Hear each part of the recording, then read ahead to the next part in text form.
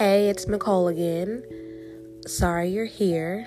Today's talk is about grief and isolation. I want you to know that you're not alone. I care, strangers on the internet care, and can relate to what you're going through. I hope this talk helps, and if you know of someone that it may be helpful for, please forward it to them. Thank you.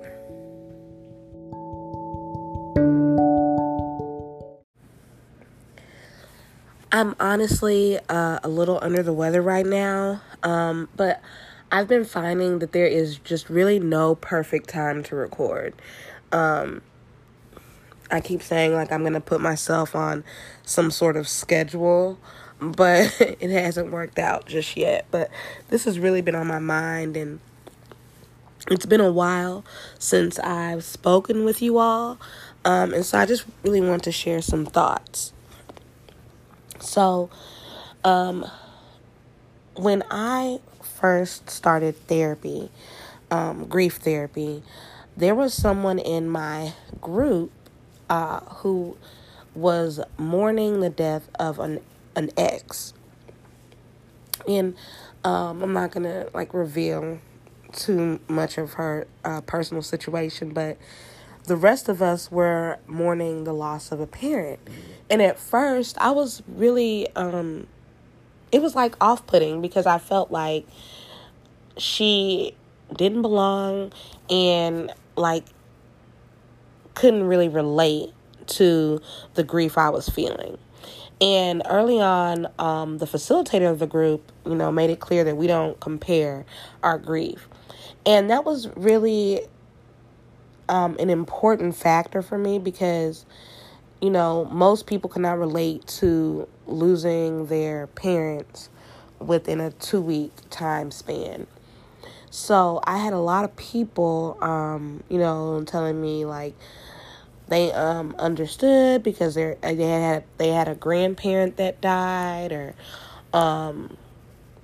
they had lost someone when they were young, and I just felt like my loss was unique, and because it was so unique, I felt like I was isolated. No one could really understand what I was going through. But in talking with her, a lot of the feelings that she had, the girl in my group, a lot of the feelings that she had dealing with the death of her ex, whether it's there's a element of guilt, there's an element, of how,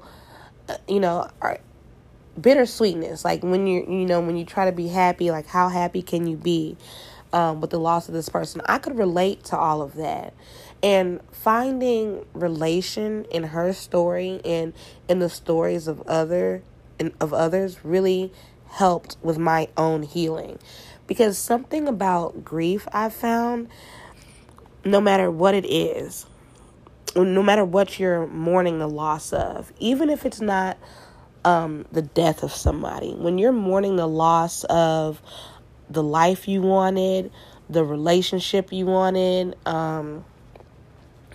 the job you wanted, anything, when you're, coming to terms with the fact that what you thought was going to happen is not happening, the feelings that we feel are similar, and it is hard to compare and try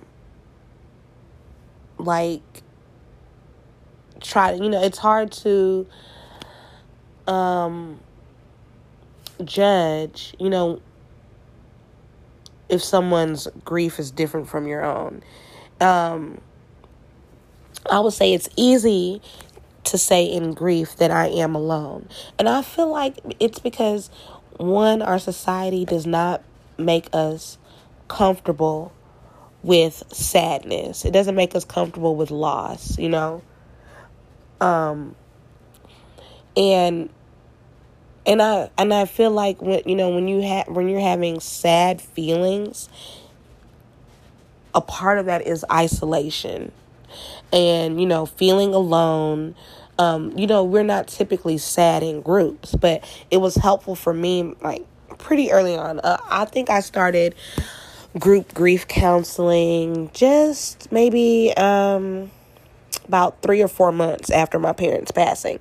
So that was pretty early on in my journey. And being sad in a group, I feel like it was instrumental, even though, now we're about 7 years out. Like, it really did help me open up to other people. And instead of getting offended when people compare my loss to theirs or try to relate my loss to theirs, I'm able to, take what's helpful and, be helped by it, rather than immediately brushing them off like they don't understand what I'm going through. Because, maybe not. Maybe they don't understand the minute details or the intricacies of my experience, but a lot of people, especially now with how much people have experienced loss, can relate to the different feelings we have when, the life we wanted or expected to have is going to be different now. And I get emails and stuff pretty regularly because I am friendly, and a lot of people know, like, what my grief story is. So, people always want, like, advice or, any tidbit that I could offer to help them throughout their journey. And usually what I tell them is to talk to someone, whether it's therapy, a friend. I feel like at 30, that's how old I was when my parents passed. I feel like it was sort of hard for me to find people my age that could relate to that to my experience. But when I took away, like, my age, when I took away the specifics of my loss, then my world really expanded, because it was people who had maybe significant career changes or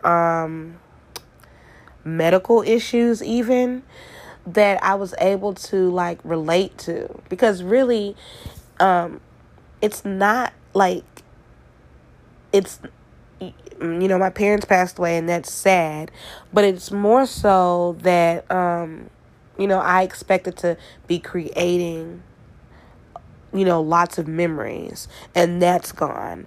I expected my son to grow up with his grandparents, and that's gone. So it's really just like the loss of, things that didn't exist, really, that was so heartbreaking for me. And in that regard, I could find like myriad of people that could relate to life changes.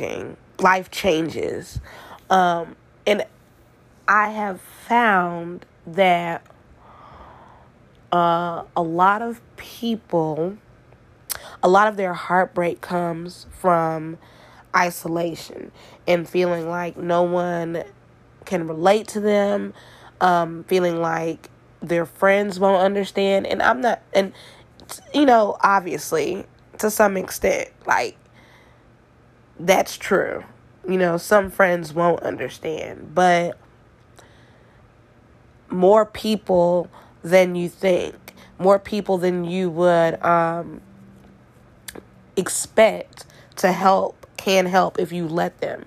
And the girl from my group really did help me a lot, because she showed me that I'm, like, not alone, even though my situation is can, is somewhat unique. Like the details are unique, but the feelings I feel are not unique. I felt betrayed, and you don't have to just be grieving a death to feel betrayed. A lot of people that feel betrayed, I felt, the reasons I felt betrayed are in the details, but dealing with betrayal, dealing with someone who won't apologize, but you have to forgive them, these emotions that people were feeling, like I could relate to. And, the details of the story don't really matter if my focus is on healing, listening to good advice and healing. And that was a big thing for me, because I believe, I read a book about relationships, and it was, like when a relationship ends and there's stuff that you need to forgive so that you can move on. But, that person isn't available to, or won't, for whatever reason, apologize. Like, how do you deal with that? And even though that wasn't like a death-related topic, I could wholeheartedly relate to those concepts and go on that journey, because, and I needed to go on that journey. And it didn't matter, like, the specific details, and so I'm really glad that I didn't close myself off to being helped by unlikely sources. And so that's just the conversation I wanted to share today, is to, be open to healing, no matter what that looks like. Be open to listening to other people's journeys and their advice, even if the details of their loss is different, because the feelings that we have are very similar. And a lot of healing comes from relating to others rather than isolation.